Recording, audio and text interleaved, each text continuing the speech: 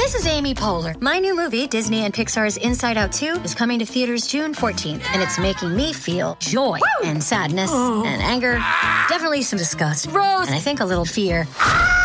But I'm also feeling these new emotions like anxiety, embarrassment, envy, and ennui.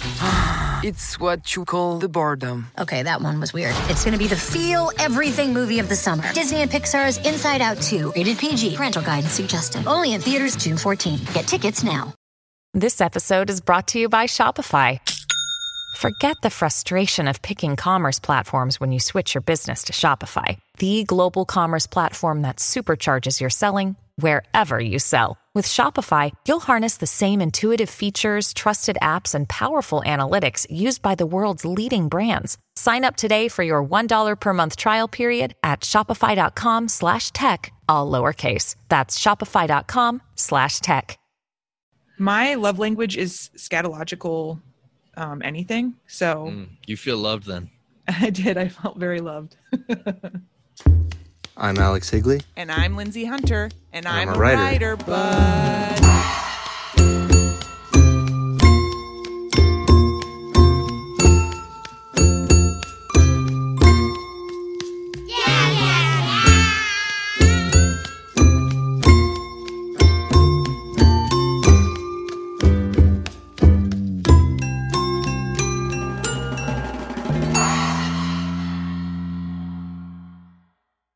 With us today is Juliet Escoria and Scott McClanahan. Juliet Escoria is the author of the novel Juliet the Maniac, the short story collection Black Cloud, and the poetry collection Witch Hunt. I don't understand how you could have written such amazing books in such a short period of time. Okay, back to your bio. She was born in Australia, raised in San Diego, and currently lives in West Virginia with her husband, the writer and martial artist Scott McClanahan. She received a BA in creative writing at the University of California in Riverside and an MFA in fiction writing at CUNY Brooklyn College. She currently teaches at a community college in West Virginia. So thank you so much for being here, Juliet. And her husband, Scott McClanahan, is an American writer, economist, explorer, and martial artist. He lives in West Virginia and is the author of 8 books. His most recent book, The Sarah Book, was featured in Rolling Stone, Village Voice, and Playboy. NPR called the book brave, triumphant, and beautiful. It reads like a fever dream and it feels like a miracle. McClanahan is also a co-founder of Holler Presents, a West Virginia-based production and small press company. Thank you for being here, Scott. Thank you. Thank you, Lindsay. I can't believe you had time amidst all your economisting and exploring and martial artisting. Yeah, I'm impressive. Yeah. I am very impressed. Definitely impressed. We would love to hear you guys read and love to hear what you have for us to read. Okay, this is about my great uncle James, and he was killed in a coal camp in the 1930s. James was playing on the steps of the Miners Clubhouse when it happened. His friends Amerigo and Squirrel were with him. A few days before, Dory asked James what Squirrel's real name was, and James said, "I don't know, I think it's Squirrel." The boys threw cold chunks and Red Dog against the brick of the clubhouse wall and watched the chunks explode. James laughed and aimed at the center square of the stone wall. He did his Dizzy Dean wind up and let his Red Dog fly. The rock curved and cut sideways through the air and then dropped down and exploded right where he aimed. "Hell yeah," he said, and shook his tiny fists in triumph.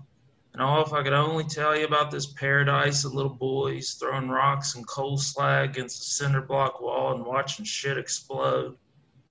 James watched his friends throw their clumps too, and they argued about whose dad would win in a fist fight. Amerigo said his dad would win, but Squirrel said his dad would win because Amerigo's dad was dead. Squirrel had a good point because Amerigo's dad was dead. He'd been killed in 1927. 3 months off the boat, fresh from Italy, and a widowmaker crushed him flat in the mountains of McDowell County, West Virginia. Now the boys stood on the steps and slid on the metal railing, and the mountain sky grew purple. James slid one last time and told the boys he should be getting home. His mother, Dory, would be worried. But his friends were monkey boys and swung from the railing and shouted no. So they ran to the top of the clubhouse steps where the cook tossed out old loaves of white bread, too dried up and moldy for miner sandwiches, and James ripped off clumps and rolled them smooth in his palms. James made his tiny bread balls and waited for a car to pass, and soon one did. James and the boys wound their arms and threw their fast pitches together until their bread balls bounced off the side of a dirty black Ford that zipped by. James clapped and laughed, and Amerigo put his arm around James' shoulder and said, "I love you, James. You're my best friend." And they were still young enough to love one another like only little boys can. And that's when James saw two people walking down the hillside. It was a man and woman stumbling drunk as fuck together. They were passing a pop bottle full of booze back and forth, arguing, "Fuck you, no fuck you." James just stood there and said, "Who is it?" It was a drunk woman they called Lucy Pussy and a mine electrician with a lightning bolt tattoo on the back of his hand. "Hey, let's throw some bread at them," Squirrel said. And James said, "No, we shouldn't." The old man was handsome and walked in a dirty white suit. His gray hair was slicked back, but his 3-day stubble was dark and rough. He took a snort from the pop bottle full of moonshine and passed it back. Lucy Pussy walked beside him and slipped before gulping from the pop bottle too. Her pantyhose were rolled down around her calves like socks, and her skirt looked ripped and torn across the leg. "Looks like Lucy Pussy found herself a feller," Squirrel said. Amerigo asked why they called her Lucy Pussy, but Squirrel just laughed at how stupid Amerigo was. He said, "You dumb wop. Her name's Lucy, and she's got a pussy. It's Lucy. If you got 25 cents, she'll make a man out of you. Brother had her once and said it was like sticking your pecker in a warm pail of water." James and Amerigo still didn't understand. Then Amerigo asked, "But did she change her name? I don't think that's her real last name, Squirrel." James warned them not to throw the bread, but Squirrel waited for the couple to pass so he could start throwing bread at them too. The bread balls bounced in the street, gathered in piles around Lucy Pussy's feet. "Stop it, you little peckerwood," Lucy screamed. And she started reaching for the old man's arm and asking for the pop bottle back. The scary man shouted, "You've had enough, you ignorant bitch." And that's the end. Should I go now? Oh my God, I have missed hearing your voice, Scott. Yes, hell yes, Juliet, please. Yeah, I told him I wouldn't look at him while he was reading because you realize it's kind of weird to like sit next to each other and read, but we're doing that. Definitely. Okay, this is the beginning of a story. There was this weird hippie guy who hung around the Palms. He owned a van and a llama and not much else. We called him the Van Man. I didn't know the name of the llama. The two of them slept in the van every night at the far end of the parking lot, Van Man in the driver's seat, llama in the back. He'd cut out panels in the van so the llama could stick its head out. It didn't seem like a very comfortable living arrangement, but what did I know? One day I was working the cash register at the bookstore when Van Man came into the store with the llama. He walked right over to the magazines, the lead for the llama wrapped loosely around his fingers like he was holding a balloon. It was dead silent for a second, a thick communal shock, everyone staring at the man and his llama. The moment passed and everyone began talking over each other at once. A fucking llama and a fucking bookstore. I really like my manager, this nice guy with the trendy beard who'd introduced me to Bret Easton Ellis. But when he told the Van Man to get out of the bookstore, he seemed like nothing more than a spineless little bitch. "Come on," my manager said. "Let's be cool. Take the llama out of the store." "There's not a sign," Van Man said.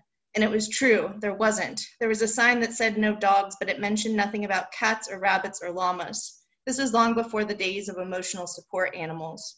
But there wasn't a sign about how you weren't allowed to bomb the store or light the books on fire or jerk off in the erotica section, which had happened before, either. My manager left to call security. Everyone was just standing around staring as Van Man paged through the new issue of Maxim. A few minutes later, the security guard showed up. He was a pathetic man, pink and doughy. We all called him Tweety because of his car, a yellow RAV4. It had a Tweety Bird sticker on the window and a Tweety Bird tire cover and a personalized Tweety Bird license plate. It was impossible to take him seriously ever, not when he yelled at us for drinking or smoking or making too much noise. The worst he could do was order us to get off the property. When that happened, we walked across the drop-off area to do the same things we did at the tables, but in front of the stop sign instead. "You gotta go," he told Van Man. "Whatever, man," Van Man said, like some stone guy in some stoner movie. "I'm just reading a magazine." "You gotta get the llama out of here," Tweety told him and pulled on his arm, the one that wasn't holding the llama lead. That pissed Van Man off. He started flailing his arms, which yanked on the llama lead, which made the llama let out a long, weird snort like a horse. But finally he relented, pet the llama on the nose to settle it down, allowed himself to be escorted out of the store. They were at the door when Tweety told him, "And don't you come back, trying too hard to play a role." Van Man laughed like he had the exact same thought as me. "Hope this makes you feel real big, Mr. Badgy $5 an hour man," he said. "Mr. Badgy $5 an hour fake pig." I couldn't help it. I started laughing. I tried to stop, ring up the customer, a middle-aged woman buying a Dean Koontz novel. She seemed shook up, clutching the shitty book. I couldn't. "Sorry," I told her, beeping the book under the scanner. I was still laughing when I gave her the change. The end.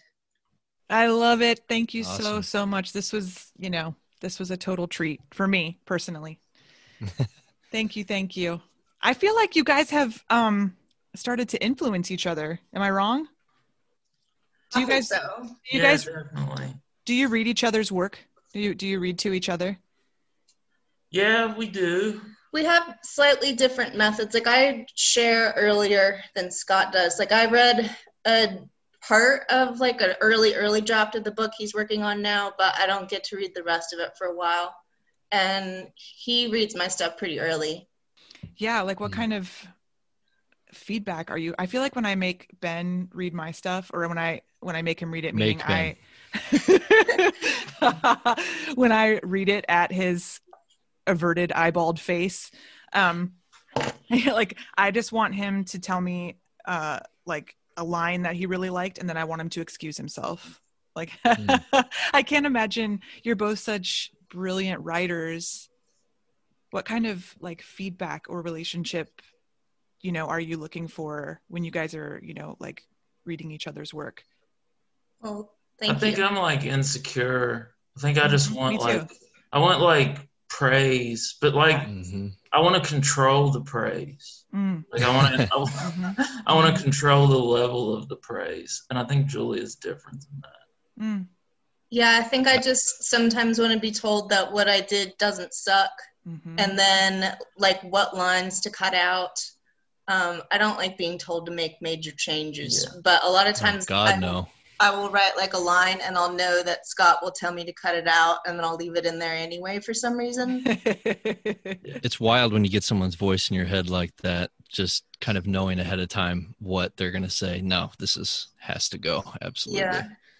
I was thinking we sounded like egomaniac, or I sounded like an egomaniac, but then I realized like maybe Julie is the bigger egomaniac, and she already knows it's amazing, so she wants just some practical advice on what works and what doesn't. No, but there's been plenty of times where I've just like, I can't like, I think this sucks, but maybe it's good, but I'm not sure. And then it's nice to know that Scott's not going to lie to me, and then he says, "No, this doesn't suck. I like it." So. Yeah, I think that's like crucial, right? Like, I think I talk about this with my therapist a lot about like, are people really telling me what they actually, am I getting actual, like feedback from people, or are they just being polite or trying to get rid of me? And I think it goes to that, like, am I insecure or am I a narcissist? Which I think lots of writers struggle with. Maybe. Well, they're the same thing, right? Two sides to the same coin. Yeah. Yep. I just assume no one is telling me the truth, and sharing the work is almost just like an acknowledgement that it's real. It's just like, okay, this exists, and can you confirm this exists so I can keep working on this? And that's about it. Yeah. But I've had bad reactions too. Like, I think I've thrown some fits because he didn't react the exact way that I wanted him to, and then vice versa. And then he learned, right? Yeah.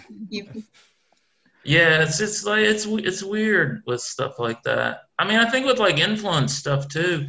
Like this book I'm working on has a ton of pictures in it. I've been kind of thinking about that here recently, where I'm like, oh gosh, I'm kind of ripping off a lot of Julia's thing. But my book has no pictures in it. The one that I'm working on now, it's a first. Yeah, I'll do that next time. Yeah, can you guys tell us a little bit more about what you're working on right now and how you get that work done? Like, what your process looks like? I'm nearing the end of a story collection, hopefully, which has been nice. But also, like, I felt like writing a story collection was going to be really easy, but it turns out that in some ways it's a lot easier than a novel, but like coming up with a new story all the time is more difficult than I kind of gave it credit for. That sounds punishing. Yeah, I guess it has been, I don't know, novels are punishing too. Mm-hmm. And I'm a lot less steady of a worker than Scott, and I struggle way more with balancing work and writing, and he makes me jealous. Well, I'm more of a masochist that way. Like I go in there and sit and flail. Will you just sit in the room if you're not getting anything done and just stay in there? No, I always get stuff done, I think. Mm-hmm. Yeah. But we do work very differently because Julia's, I don't know, like you're more kind of streaky where if you'll wait and then get started on something and then just work on it for hours and hours and hours and hours without ending. Like it just goes on and on and on, like the Howard Hughes method, I guess. And then I have like more of a regimented, like sit in the room, well, for 2 hours. Well, 3 hours. His is super regimented. Like he'll be like, I didn't get my 3 hours in today. And it's like he's got to get the certain amount of hours that he's designated. Yeah, it's very OCD. And if he doesn't get same time every day, that kind of thing? No, like the time can change, but it seems like I used to be like an afternoon writer, and then I changed to like a morning writer, and now if I can like hit it around noon, it seems like that's like the best time for me. Maybe that's another way we've influenced each other, because I'm now like a noon writer's like the best time as well, when I used to be a night writer. Yeah. Mm-hmm. Yeah, there's noon writer. That's rare, I feel like. Yeah. And I've been drinking Red Bull too, so there's another influence. Oh, that's kind of like Kerouac doing benzos or whatever, exactly. Right? Yeah. I just drink a bunch of sugary Red Bull. And then you just get out Red Bull. Yeah, every day. That's my fault that you drink that much? I think so, because I was a diet Red Bull person before you came around. Were you guys like this? I know, Juliet, that they're your stepkids, but do you think your process has changed since becoming a parent? I mean, like, not really, because when we have the kids, we only have them part-time, and so it gives us kind of the luxury of that's a kid's time, mm-hmm. so I don't write when the kids are there, mm-hmm. and neither does Scott. Yeah. And so I guess it's another, this sounds terrible, it's not the right way to phrase it, it's another obstacle, but it's like an obstacle that I welcome very much and mm-hmm. enjoy having that time mm-hmm. where writing's not even a thing that I like try to get done when the kids are around. Yeah. And I guess mine's like changed too, because like I've written books with like babies in my lap, mm-hmm. and now like it's very different. It's more because I'm so obsessive about like going into the room every day, but now like Friday through Monday, like when we have the kids, like it's just kind of a forced thing that I just don't touch it, and I think that's maybe been helpful for me too. How so? I think way too much. I think where I'm just like kind of constantly, especially like this year, where you have so much time on your hands and you can just like kind of churn over it a lot of like what you're going to do the next day. I'm big on making little sketch outlines that then the next day make no sense. and so like it cuts out a lot of like nonsensical sketch outlines that I wouldn't know because my handwriting's so bad too. So I will write something one day and then I can't tell what it is the next day. Do you write longhand when you're in the room for 3 hours? I do, yeah. Oh. Yeah. That is, man. You are a masochist. Yeah. Well, and then when he types it up, there's all these typos, which as like a kind of like perfectionist, annoying person drives me crazy when I look at his manuscript. I'm like, you don't even have a comma there. I'm like a hunt and peck typist too, so it's like comedic. Just the amount of time that it would take to transcribe all that is that to me, I don't know. Well, it saves you a lot. I think it saves you a lot of time. Really? Because I mean, I don't even know if I can explain this without like sounding crazy. Like sound crazy. I think like stories are more they're like shapes, and mm-hmm. most of my chapters and books or stories I've written, like they have a specific like sort of attention shape thing. So that by this point in time, something's going to happen. And it's much easier to do that on a notebook, page of, a page or the front of a page is a paragraph, and to be able to shape that shape itself more so than if you're in the computer, where I think it's just easier to kind of have a fuck that's good enough attitude.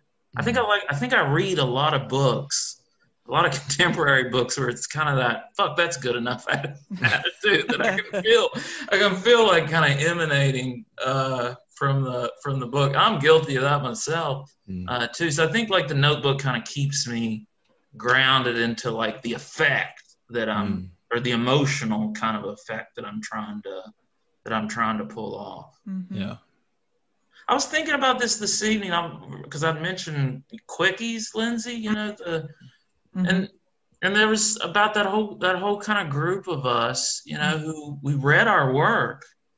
And it was like important to the work to like read it out loud. Yes. To an audience. It's like maybe that's the reason why music sucks so much now, where it's nobody plays live. And I think it's important, the notebook page lets me be able to feel like I'm playing live still, which is important to me at least. Yeah, I guess that's why I always like read stuff aloud before I conclude it's finished. And I usually like try to imagine like reading in front of a judgmental audience. Exactly. Who are drunk and talking and bored.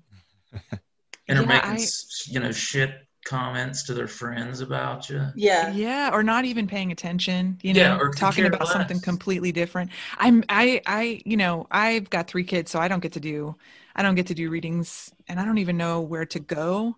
For those of you who don't know, Quickies was my reading series it was a flash fiction reading series where you got to read for 5 minutes. And if you went over, you got whistled off the stage. So it really tried to get people to write something urgent, something performative.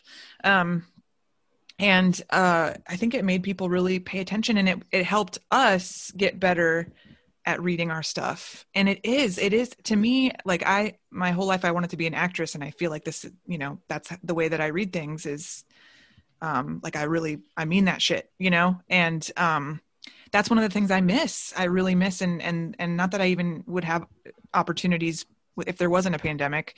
But that's something I'm dying to get back to.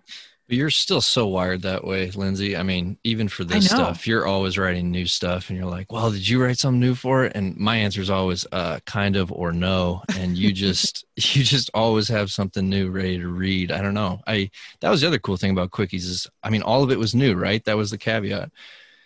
Well, all my stuff was new. I don't know if everyone. Well, I know yours was. Sure, I think a lot of people did write new stuff because they had to make it fit the parameters, which was cool. Yeah. I know I had to write something new for sure. Yeah, it was fun. Yeah, because even looking through the stories, it was like, what's a little bit of a story that can fit into the 500 to 700 words? And that does seem like kind of a rigid parameter that would be fun. Mm-hmm. Definitely. Yeah, that's my word count goal every time I sit down to write. It started at 1,500, it went down to 1,000, now it's 500 because that's all the time I have. Yeah. But it feels like a lot, 500 is pretty good. Yeah. Definitely. We're getting there. I noticed that, sometimes I see you guys on social media, sometimes I don't.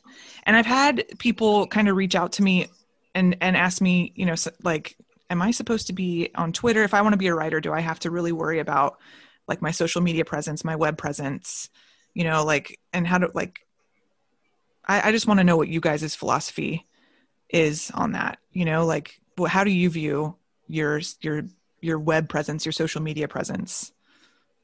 I don't put much effort into it on purpose just because that seems gross to me. Aren't you trying to make your Twitter bad? Yeah, I was trying to make my Twitter bad. I guess I'm still trying to do that. I don't know. I think like, because I've deleted Twitter before and had no social media for a minute, and I like social media, but I hate it. Yeah. And so I don't know. I just shy away from having like a good social media. Like I don't want like a curated Twitter or a curated Instagram. Like that just irks me. And I feel like if you can tell some people they don't need a social media account, but other people, like, it does genuinely help them. Scott's always telling me that I should just get rid of Twitter and then I don't need it, which is probably, I mean, Twitter's like an idiot detector now. Yeah. Like if you're on there. When I haven't had it, I've like missed it. Not Twitter as a whole, but just kind of seeing like what other writers I like their interviews and the stories they published and the jokes that they've made. Yeah. I still like will search Twitter, you know, for like my friends and stuff and read their Twitter threads. But yeah, I mean, at this point in time, I don't know. I kind of feel like the internet, Twitter, all of it has become so. It's your mom. Your mom does that shit now. And like you go onto Instagram and there's the shop button. Like it's just so icky. It's always been icky, but it's gotten ickier. They're forefronting all that now. It's definitely. Yeah. And I think there was a moment in time where people were using it in an interesting way. And meaning, 10, 12 years ago, and they were, using it. I can remember the first time I tweeted. I didn't understand I tweeted at Gene Morgan. You guys remember Gene? He's still on there. He's still on Twitter. Is he still on there? Yeah. Well, I've talked to Gene about this before, but my first tweet, I was sending him, I thought it was just private. I thought Twitter was like a private message. Oh my God. And I was like, hey, Gene, like I love, I can't remember what it was. And he just liked my tweet. And so that was strange. That was like strange too. I was like, oh, okay. So I guess you can just like somebody. But it was favorite. Yeah. Favorite. So I was just, I didn't really understand the whole thing from the beginning, but it's interesting to think back on like internet experiences. Because I can remember the first time I got on the internet, or I thought I got on the internet. Julia is younger than me, but not by much. You have a very different internet experience. Well, my grandpa did computer programming, so I was on the internet when it was 2 colors. Yeah. And I was a freshman. This would have been the fall of 1996. And I went to Concord College's library because I kept hearing about this thing called the internet. And I sat in front of a computer and I was typing in things I liked. And I was like, the internet sucks. But I didn't realize that I was on the library's Dewey Decimal System. So I had 2 weeks where I just thought the internet was a scam. 2 weeks? Yeah, it was 2 weeks. And then I came home it wasn't too long after that. My dad got a computer. And I remember sitting down, and we thought the internet was the Encarta Encyclopedia. Oh, man. Oh, man. I was just talking about Encarta. Yeah, and he put in, I was like, this is the shit. This is happening now. And it was we watched Martin Luther King's I Have a Dream speech 20 times. And then it was real boring, after you did all the things you could do on Encarta, which really wasn't much in those days. It was oh, okay, I guess that's the internet. And I can remember him calling me at school one day and saying, I found out that the internet's something different. I have to get it hooked up. Oh my God. Because I got kicked out of an AOL chat room when I was 10. Oh my goodness. For what? I was trolling a Christian group. Oh my God. And then my dad, I guess he was sort of, mad at me and sort of thought it was funny. So yeah, I didn't think the encyclopedia or the Dewey Decimal System was the internet ever. Yeah, well. I remember I chatted on AOL Chat with my friend's brother.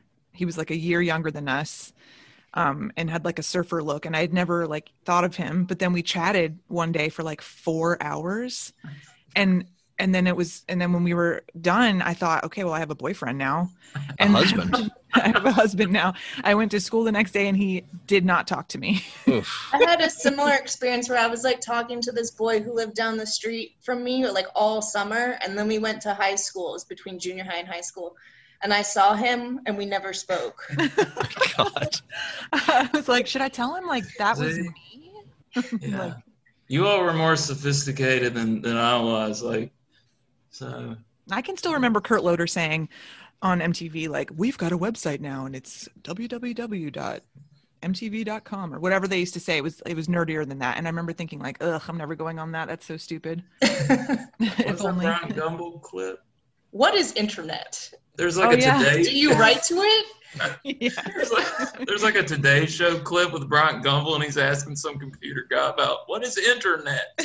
Write to it. It was at the end of one of those like CNN The Decades documentary series in Scott, and I thought that was super funny. It was truly the end of the innocence, you know? Yes. Yeah. I've never met either one of you in person, but I have a very specific internet like memory of Scott. There was a video that you had posted on Holler Presents or something years ago of you singing along to a Sam Cooke song in a car. Oh yeah, that was Was that your honeymoon? No, I was drunk in Alabama. Oh. And I remember watching that, and I immediately went out and got that record. And so I just have to say thank you for that, because before that I didn't have Live at the Harlem Square Club, but after that I did. Oh my God, unbelievable! Like proves God exists. Like, exactly, yeah. If you own that album, it's like the real stuff. You can feel it in there. It's amazing. No, my friend Chris Oxley took that video, and we were just going down the road in Alabama, drinking those. What was that, like fruity shit you drink? That was Spoons? Like, nah, Sparks. I was a Sparks man during the day or in the morning. Oh. Yeah, it was pretty awful. Now I remember you stomped. You played a CD at the Franklin Park Reading Series, and then you stomped the boombox to shreds, to shards. See, the problem with that, though, is I started doing that reading, and it went over well. I think you saw the last boombox stomping, Lindsay. Oh. So I had to buy a whole new boombox each time. Each time I did the reading. And the problem with the Franklin Park one is I couldn't figure out how I was going to get the fucking boombox on the plane. So I had to pre-order the boombox and then mail it to someone who was going to be at the reading. There was so much work I put into these readings. Should have spent a little more time on my writing. I'd probably been better off. You did all right. I did okay. Oh yeah, you both. Come on. How do you guys handle like the business side of publishing? Like, what do Poorly. you? Yeah. I mean, both of us have a job, and I think that's different than a lot of people who need writing for their livelihood. And so if I get a decent amount of money for something, that's great, but that's not a motivating factor for me, which is possibly stupid. No, why? I don't think it is. Just because, I don't know, like if you break it down in terms of logic, like finance, like I'm working for much less than minimum wage. Oh, I see. But well, we're right there with you. Yeah. And I don't know. I don't think I have anything else to add. Yeah, I think being a professional writer is probably really stupid. Like, I'm just saying, there's an interview. I can't remember. Renetta Adler, you know, the woman that wrote Speedboat. Yeah. She's like, that's the worst thing you can do, is because then you're stuck. Then you are actually having to do articles for money. That's the reason why there's so many shitty fucking articles all over the place. Well, I think that is nice, because there were certain things that I knew I could do to Juliet the Maniac to get more money, and I just wasn't interested in that because I didn't need to. Like, I'm not needing to pay the bills with the money I get from the novel. I think I've always just go ahead. Oh, I was just going to ask you to tell me what did you think those things, because I read Juliet the Maniac, and I think I like gobbled it down in 2 days. What were the things that you stopped yourself from doing, or that you didn't consider? I think it could have, I could have had a lot more adult talking, saying like, this is what it all means. Like, here's an inspirational mental illness story I overcame, etc. You get done with one suicide attempt, and then the next 100 pages is building up to another suicide attempt. And I didn't want to write like the emblematic mental illness book. I wanted the narrator to be like like, Juliet's a bad person in a lot of ways, and I didn't want to make her a heroine. And yeah, I think I probably could have sold it for more money if I wanted to make it more inspirational, but that was the opposite. Then you could have got one of those shitty covers, though, they give those books. Yeah. And I could go on a talk show and talk about how mental illness That's right. is such a you can cross become to bear. the spokesperson for that topic. Maybe I'm not capable of that. Maybe I think that is kind of called the writing career in 2019, 20, isn't it? Like you become. I guess I've always kind of treated it as like a joke. Like it seems less icky if you just kind of are laughing about the whole thing. About being a writer?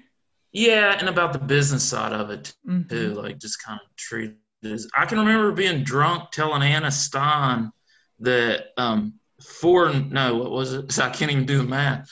Two in my world, 2 and 2 is 5. Whoa. And she told me, she's like, well, 2 and 2 is 4. And then she continued on. I don't know. Yes, I mean, there's stupid things you can do like that. Like that was really dumb. But it wouldn't have been as much fun though either. I had a whole lot of fun like taping our phone calls and being like ridiculous with my agent. Yeah. Because I was going to make a documentary out of our phone calls. Because I would. Oh my the goodness. purpose was I would get on the phone and I would just be insane on the phone, and I had documented evidence of like my insanity, and we were recording her side of the conversation too. So yeah, I mean, you know, it's not a good idea to like alienate your agent, but it was funny at the time.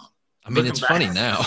I don't know, because like now, like, you know, this is a person who I care about and who is like my friend, right? And I was like really shitty I wouldn't say she's my friend, but You've had a long relationship. yeah, I mean, she's kept me around for a while. Oh, you're still with this agent? Yeah. Oh, that's awesome. I'm still with her. So, but you know, when you're like think back of like, oh, I was really embarrassing in the way I behaved towards this person. Mm-hmm. Not that I was like bad or anything. It was just like I was, you know, because I would send her oh gosh, man. Now that I think about it, I would send her emails. Well, we did that thing where That was your influence. The reason why that happened. we're like, I emailed the Iowa Writers Workshop. Oh, I love this story already. And I told them, because it was this is a honeymoon story. Oh my I told them that we were coming through, and for one night only, their students could have the opportunity to speak to me. But then I told them they had like a 30-minute window of time to like PayPal me money. Oh, we spelled workshop in the email that we came up with together, SHOPPE, and That made us laugh for like 3 or 4 states. and said like PayPal $300 to this email address. You have until this amount of time, and then contact Anna Stein.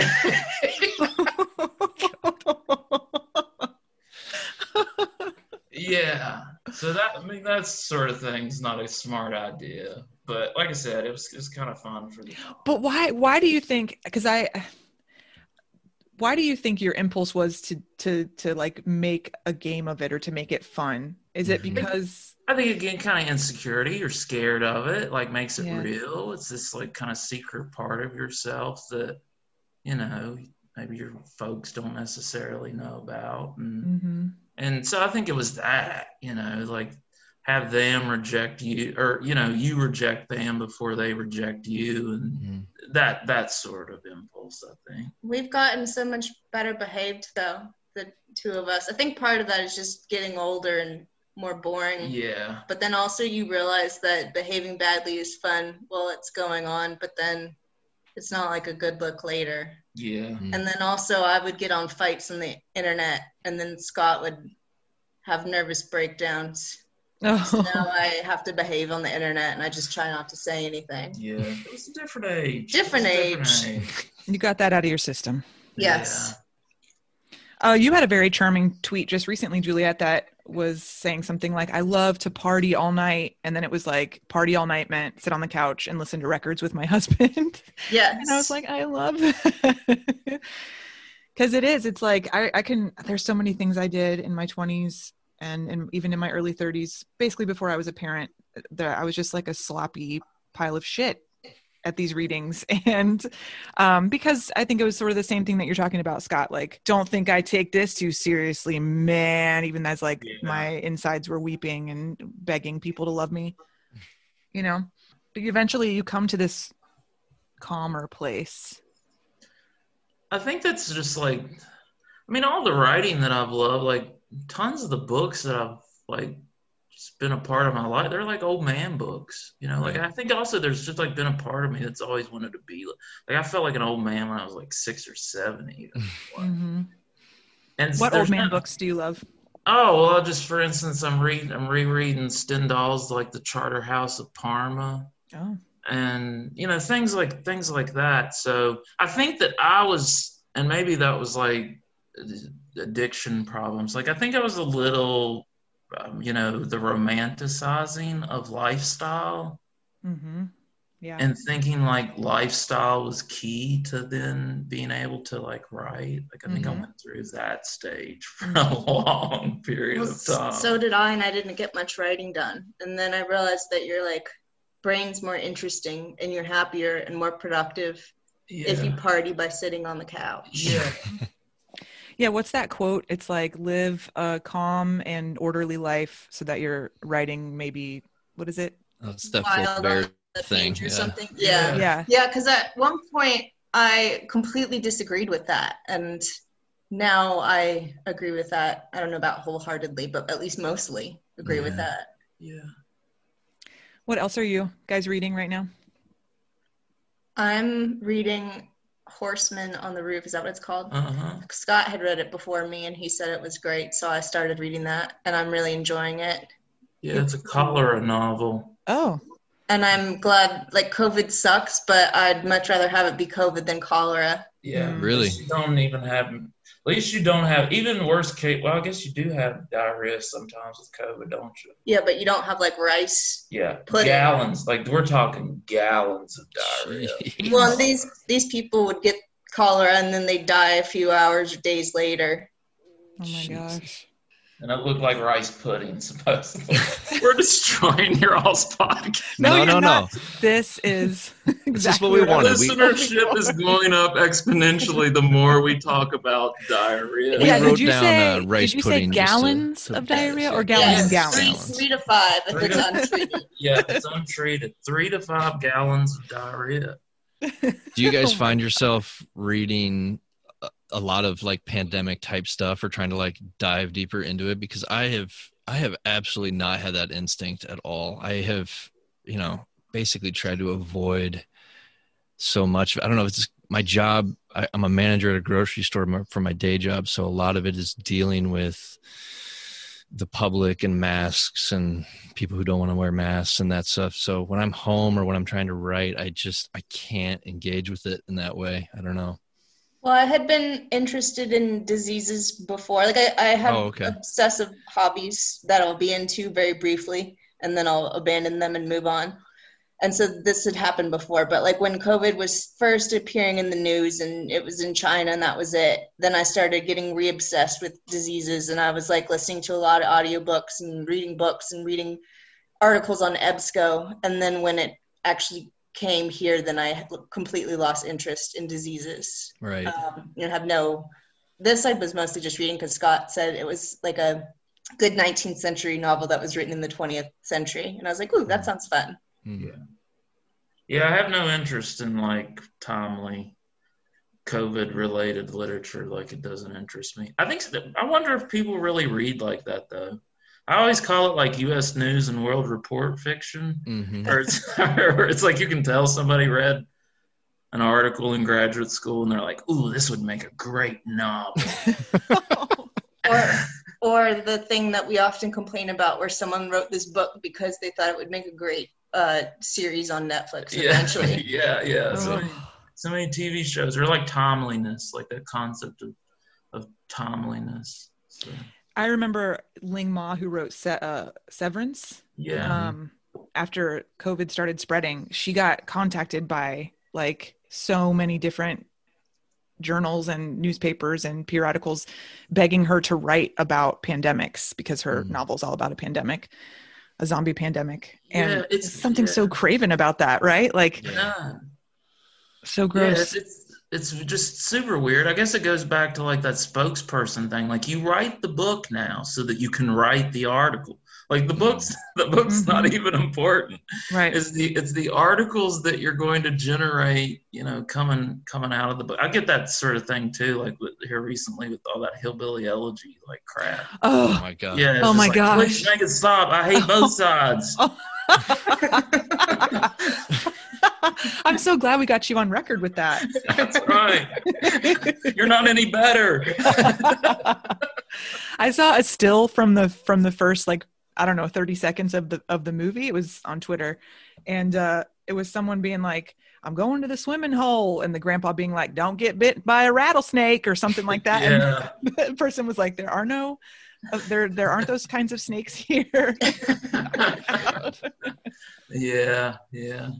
Silly. I think that's kind of a thing about, I think it's like the hashtag Twitter type bullshit though, where people have like reorganized their brains along those lines of, ooh, I saw this is happening, therefore let me tweet about it. Or, there are all these tweets happening about this subject. I need to understand what my point of view is on this subject too. Oh God, I feel so dragged and seen by you right now. Yeah. And it's very, it's cleansing in a way. I feel like I'm going to have like 3 to 5 gallons of diarrhea after this, but in a good way. It's white diarrhea too. Rice pudding. And my mom, one New Year's Eve, she spent it taking a colonic, and she was like in the toilet for the next 2 days because she wanted to start the new year fresh, right? And that's going to be me after this conversation. Yeah. That's exactly why I got off Twitter for a while, is because I would think like that, right? Like, should I chime in? Should I say something? Is this for tweet? That's one time, or probably more than once, when I've temporarily deleted my Twitter because it just like felt like I should say something, but I had nothing to say. And it was just like, why do I have this instinct to say something when I don't have anything to say? Like, I don't like that. I have this like pressure that I'm placing on myself. Yeah. Like the repetition of the shit is what like gets me. Like all the tweets will be the same, or like someone, I don't know, a celebrity passes away or something. And then it's that, and even around a subject matter, like to think, think of it if it was your normal life, and like 20 of your friends are saying the same exact thing, like you would like stop hanging out with them after like a while. It's like crazy to me. Yeah. Yep. Thank you guys for being on our show. Thank you so much. Thank you for asking us. Yeah, thank you. This was like a very spicy addition to our life of sitting in our house. I know. Oh man, maybe we should do like a spin-off, and we do this every couple weeks. That'd be fun. There you go. I would love it. If people want to, find out more about you, don't go to Twitter. Where should they go? Twitter. Where should they go? You can go to my Twitter. Scott has an Instagram. No, I'm going to give it a different answer. They can go and purchase my books at Amazon.com. That's not very socially acceptable, Yeah, Scott. listen, they're not going to like that on Twitter, okay? Don't purchase them at Amazon. Just secretly purchase them at Amazon. And then claim that you bought them at your local indie bookstore. There you go. I can attest, having read all of your books, that they are well worth purchasing and are very readable. Well, thank you. Yeah, thank you.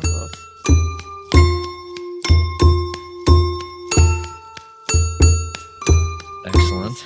A lot of fun. A lot of fun. My love language is scatological anything. So you feel loved then? I did. I felt very loved. I just have like a little short thing to read. Just something. Yeah, read it. From that novel that I've been writing. Oh, same one? Awesome. Yeah, same one that I just work at every time I have some time. So this is from my new novel, Hot Springs Drive, in process. They'd had sex one time, pawing at each other in Jason's father's car. The smell of his father's coughs, his father's starched shirts, his father's sweat. Cece trying to push Jason further in, though it hurt, and they both had no idea what they were doing, just that they knew it'd be the last time. Douglas pled out soon after that. Everyone scattered to the wind. It's not that long until we're in college, Jason said, panting. Cece knew what he meant, though she hadn't bothered to picture a future for herself. What was the point? She'd seen the end of things already. She'd thrown a clump of dirt into her mother's gravesite. She'd allowed words forgiving her father to tumble out of her mouth like wet dice. She was supposed to, what, keep going? It felt silly. Still, she had pushed her face into the space between his chin and shoulder, and she'd matched her breaths to his, and she'd ignored how the cup holder console was digging into her thigh, and she'd nodded so he'd know she'd heard him, so he'd believed she'd be right there with him, somewhere in the near future, free and together. Douglas said the words, I hit Miss Teresa with a crowbar. I hit her until she was dead, with a small smile on his face that he seemed embarrassed about, a boy playing at manhood, unsure if any of it was real. I feel remorse for my actions, and I asked the judge for mercy. He'd stumbled over the word remorse, pronounced it remorse. His hair was shaved off, his ears sticking out at extreme angles, his elbows and collarbones and jaw all painfully sharp. He was just a fuck-up, a weirdo, a dime a dozen, and yet he'd murdered her mother. He'd killed his mother's best friend. He'd butchered a woman who made him pizza rolls and popcorn, and once, in a brief crafty phase, a Christmas stocking with his name in green glitter glue. Cece hooked her leg over Jason. She would not let go. She would never, ever let go. But within half an hour, he'd gone inside, promising to bring her a glass of water, and Cece had let herself out the side door, the one on the opposite side, so she could drift down the road without having to look at it, the place where she'd once lived, the place where her mother had choked on her own blood. That's it. Jeez. Love it. I'm Thanks. excited because I know nothing about this book other than the two pieces I've heard, like everybody listening, and it's fun to kind of try and piece it together, get a sense of the crime, a sense of who these people are. It's fun. Yeah, I think that's that's actually my goal is to sort of present a collage. I've been obsessed with this idea of collage because I feel like that's how we put memories together anyway.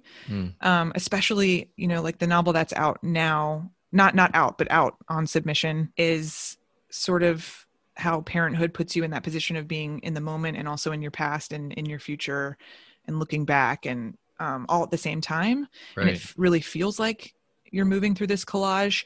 So I think I started obsessing over that with that novel. And then now I'm really I really want to just give like little pieces for people, little glimpses for people to peek into these people's lives, but not necessarily, lay it all out. I kind of want to, I really feel like I'm assembling something I'm going to decoupage later or something. Mm-hmm. But this feels different than how you've worked in the past. Yeah, definitely. Yeah. In the past, what did it look like? I think definitely even in my flash fiction and definitely when I think I've said the word definitely like 85 times. But in the novels, I work through it very narratively, I start at the beginning and I get to the end. And I think this is trying to look at, a really horrific thing, almost as if that thing that happened, cause some sort of explosion, and you're just sort of picking up whatever pieces you can find to try to get back to that moment just before. Do you have a sense of the shape of the whole project yet? Or is it more like you really are just kind of seeing how things burst out of this crime or what you're working with? Yeah, I'm really just going with my intuition. I think my heart has been broken. And in terms of just, it's been a really hard year for everyone. And the publishing industry is no different. So I think my heart has been broken, and I'm choosing to heal by rediscovering my impulses, my intuition, kind of like what Juliet was saying, where she said she knew what she could have done to make it a more marketable book, but she rejected that because she wanted it to be the book she was writing. I love that she said that. It was, and then, I'm glad we got the follow-up question, and I think you asked, because her response was much more interesting than what I had anticipated. Not that I had anticipated her response to be boring, but just, I thought, the fact that it was as simple and direct as having less adult voices in there to kind of course correct or tone correct or provide a moral or some kind of summary, that really is a brave move to exclude that when you know that something like that could provide so many readers with what they would need to maybe hand it to their mom or something. I don't know. There's a lot of bravery in that choice. That was really, really great that you said that. Yeah. And I love that they both just sort of own the fact that, you know, we don't need this to make money. We make a living, and we do this because we want to, and because we, you know, we like to. And I think for me, I struggle with that because I don't make money doing what I do, which is taking care of my kids. Right. And so I often will tell myself like, well, you've got to sell something, but you don't, you know, like right. You just have to keep making. Absolutely. The thing Scott said that I think will stick with me was just this idea of, you know, people writing the book so that they can write the article, or writing the book so then they can become maybe the spokesperson for, you know, I'm the person who wrote the pandemic book or whatever. Yeah. And I was thinking, you know, as he was talking, I was thinking the kind of books that I obsess about and go back to over and over, they are absolutely the books that you cannot be a spokesperson for. You know, I was telling another friend this week how I'm more of a rereader than a reader. And, you know, So Long See You Tomorrow is a book I talk about constantly. Oh, and that book is amazing. Yeah, absolutely. And you know, there was a year where it's like, that was all I was thinking about and reading. And you can't be a spokesperson for that book. And I don't know, the ones I think that are really the ones that are going to make you want to do something that's going to feel worthwhile, or just even going to, you know, get you in the room. They're not books that you can be a spokesperson for. That's so apart from really what makes any of this feel alive. Yeah, exactly. I just want to make something that feels like me, you know? Yeah. Yes, I do know. I think when I wouldn't consider myself, I think I'm usually only funny in response to somebody. Like, I feel like I have to have someone in the room with me, and then I can kind of like win them over to my side, and they'll kind of maybe laugh with me. I don't think I'm the kind of person who's like telling jokes or anything, but that's how I feel about my books, like, or anything. It's just anything I write, if someone isn't like laughing a little bit, like if I can't like win them over and have them, you know, think this is funny and like have like a half smile while they're reading it, even if it's serious, then I'm not doing it. I really want somebody to kind of like, I don't know. A sense of humor with that is so big for me. I don't know, that's kind of tied into how I want someone to read my work, I guess, which I don't know if I've ever said out loud or even thought about that much, but yeah. I mean, it definitely comes across as, you know, especially when you're reading it out. I find myself giggling all the time. God. Did you get work done this week? I did. I got work done. I think all 3 of my days that I usually have set aside to work. Wow. Even Friday, which I had to spend most of my working time grocery shopping. Right. I was able to come home and, you know, and get some words down, get my word count. Yeah. So what about you? Yeah, actually this week was really productive. I feel I made a 50-page jump in the editing. Yes. Over like 4 days, pieces of 4 days, which is massive. So I feel like I can start to see a little bit of a shape, and yeah, it felt good for sure. Can you talk a little bit? I feel like we haven't talked about what it is you're working on, because you're working on that thing, but you're also working on this other thing that I would love for people to hear about. So I'm working on a novel right now that I've been working on for 4+ years. I guess I'll just say it's about a guy trying to get on a reality television show is the easiest way to say it. And then I'm working on the other thing that I started at the very beginning of the pandemic with a buddy of mine, a guy I grew up with, who's just stayed, you know, a best friend, is we're working on an illustrated project where we invented a town, and my friend Andy illustrated houses that exist in this town, but he used architecture software. And so when I say he made the houses, I mean like he actually designed the houses as if they were going to be real and built. And then we present cutaways of those houses, which are then filled with furniture of these characters that we're creating and just the things that make up their lives.